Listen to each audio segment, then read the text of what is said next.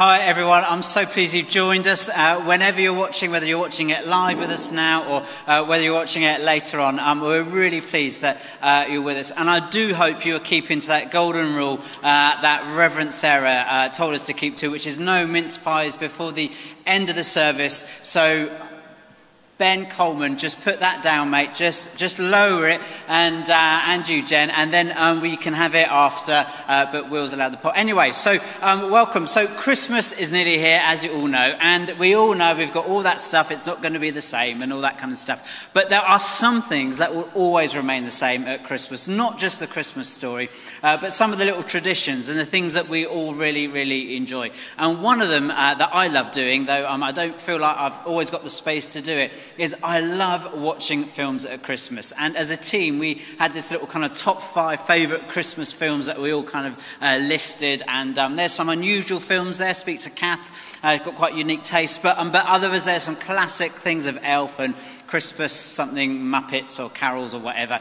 Anyway, the thing about films I love about this is that I find that I'm often more interested in the backstory to the films than the actual film itself. So, give you an example, like the Harry Potter. If you've watched Harry the Potter, some of the team haven't, but if you watched Harry Potter, what you'll find is this. There's a really interesting backstory. Or if you are into Star Trek, like Claire is, that you'll find there's some really obscure kind of background things to it. Or Lord of the Rings, if you're a big Lord of the Rings fan. Or, those kind of films. You'll always find there's a backstory that, in a way, I find a little bit more interesting than the main plot, because I like to know, well, how did we get here in the first place?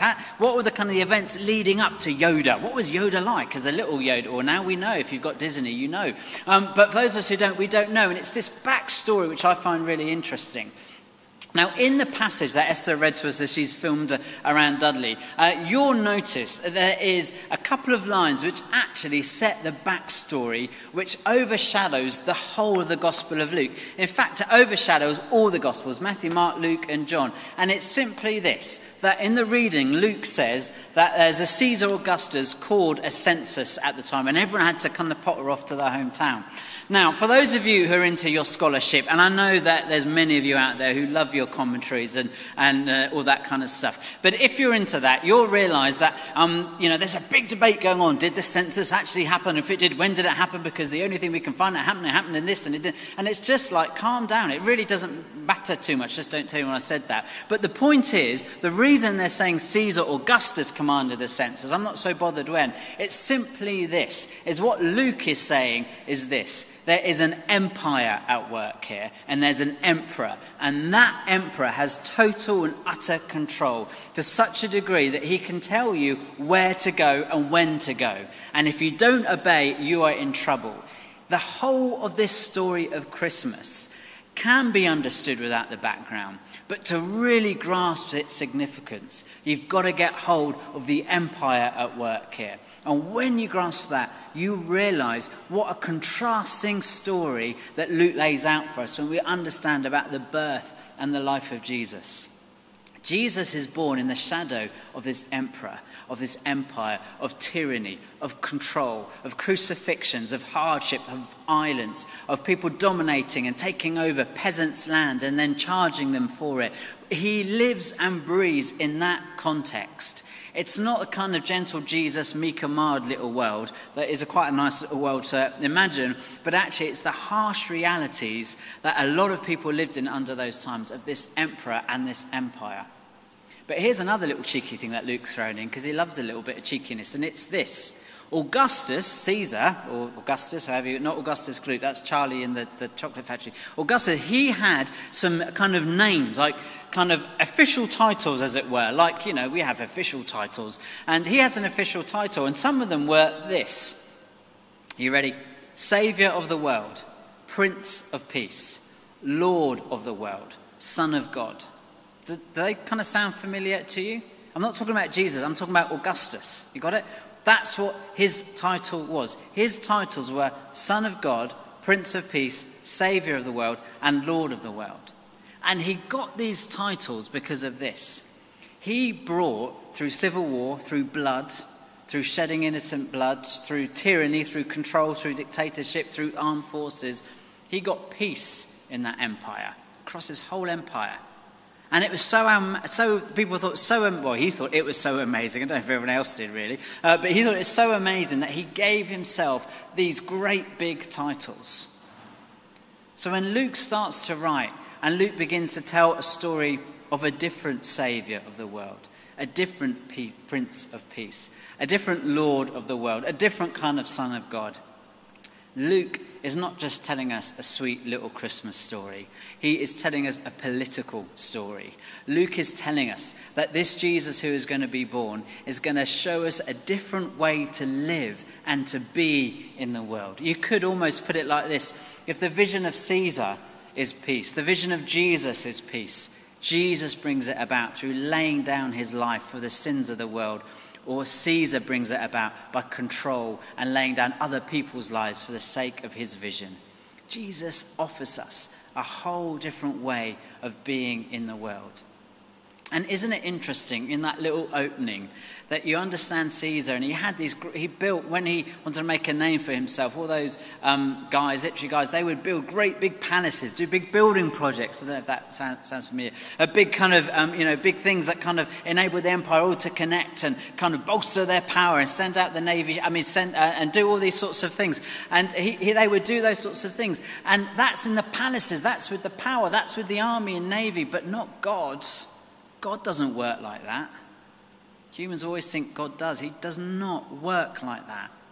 In vulnerability, in insignificance, amongst an asylum-seeking family, amongst a family who had nowhere to lay their head. That's how God works in the world, through gentleness and beauty and calmness and peace that is not at the expense of other people's lives and opinions, but one that kind of builds collaboration and togetherness. When Luke tells his story about Christmas, it's highly political. It's about a different way of being in the world. Not just a different way of doing politics, but a different way of being in the world. That's the first thing that Jesus wants us to grasp. So we're not all emperors, funnily enough. I mean, we've got Shane's here, so he's sort of our Dudley emperor. But and shout out to Kath, his mother-in-law watching. But we're not emperors. He's not. I'm in trouble. Let's stay on camera and social distance. And anyway, so we haven't got those sorts of powers, But the shadow of the emperor, of the empire, of those ways of living in the world still hangs over us. Control, manipulation, private conversations where you try and control what other people do and other people say. You kind of manipulate people. Tyranny. Those things still overshadow us. Jesus comes and gives us a different way of being. That's the first thing, political. The second thing, briefly, then you can't have a mince pies yet. The second thing is this: the gospel, the Christmas story is political, but it's also deeply personal. So the other tradition you have, don't you, which you can't have so much this Christmas, there is a little window where you can, is you see family, don't you? You go and visit family. Now, we used to go and visit our family, and probably will next year. But when I was little, not just in height but in age, because in those days we used to go and visit my granddad. Now, my granddad on my dad's side, didn't know the ones on my mum's side, lived in Bristol. He was called Fred, and he's not with us anymore. And we used to go and visit my granddad, not particularly at Christmas, but throughout the year. And he lived in a place called Bedminster, and it was a kind of 2 up, 2 up, 2 up, 2 down. And you'd go into the front room. No, you wouldn't. You'd go into the front through the front door. If you went through the front room, that'd be a bit awkward.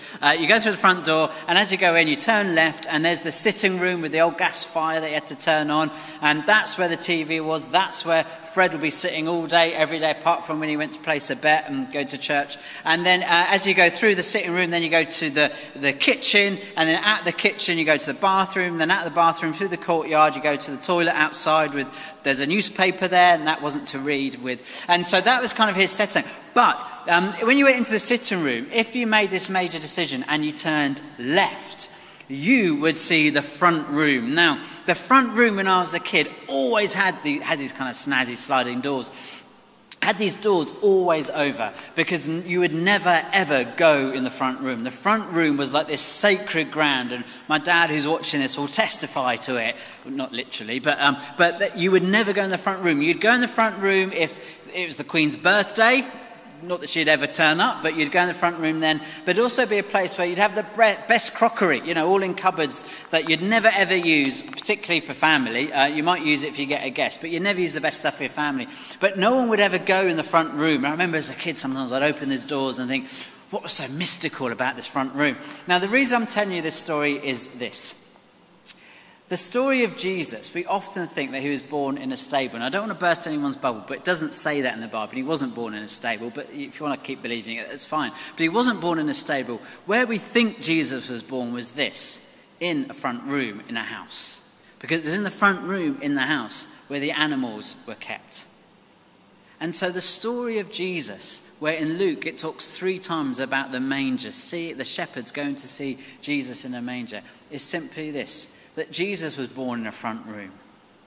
And those places in our homes, as it were, we're going to spend the whole of Christmas, that's where Jesus wants to come in and meet with us. We've learned a lot in lockdown that actually front rooms matter to God. We think buildings matter, and they sure do, and sacred spaces like this, we think they are so precious. But actually, your front room matters. And where you're watching this morning, this afternoon, or tonight, that's where God wants to meet you. That's where Jesus was born. Not in the palace, not in the empire, not even in the big temple where they thought God dwelt. But he met and was born in a front room. And our simple prayer is this for all of us at Christmas, that it would be deeply political, that we realize there's a different way of being in the world. But it's deeply personal. And that Jesus might be born and meet all of us in our front rooms amongst all the arguments and the discussions and the kind of coping with family life, or whether you're on your own this Christmas. We pray that it will be personal to you. Join with me. I'm going to pray, and then Dave and the worship band are going to lead us in a song of reflection. So let's just pray together. Lord Jesus, I want to thank you that you showed us a different way of being in the world. Not like the empires, not like the emperors, but your way of real peace. And we pray that we might all live the way of Jesus this Christmas. And we simply pray that it would be a personal Christmas for all of us watching it in our front rooms, whatever that means for us, that we would have an encounter with you that makes it all worthwhile. Ask whoever is watching this, wherever they are watching it, they might experience your love right now. And in his beautiful name we pray. Amen.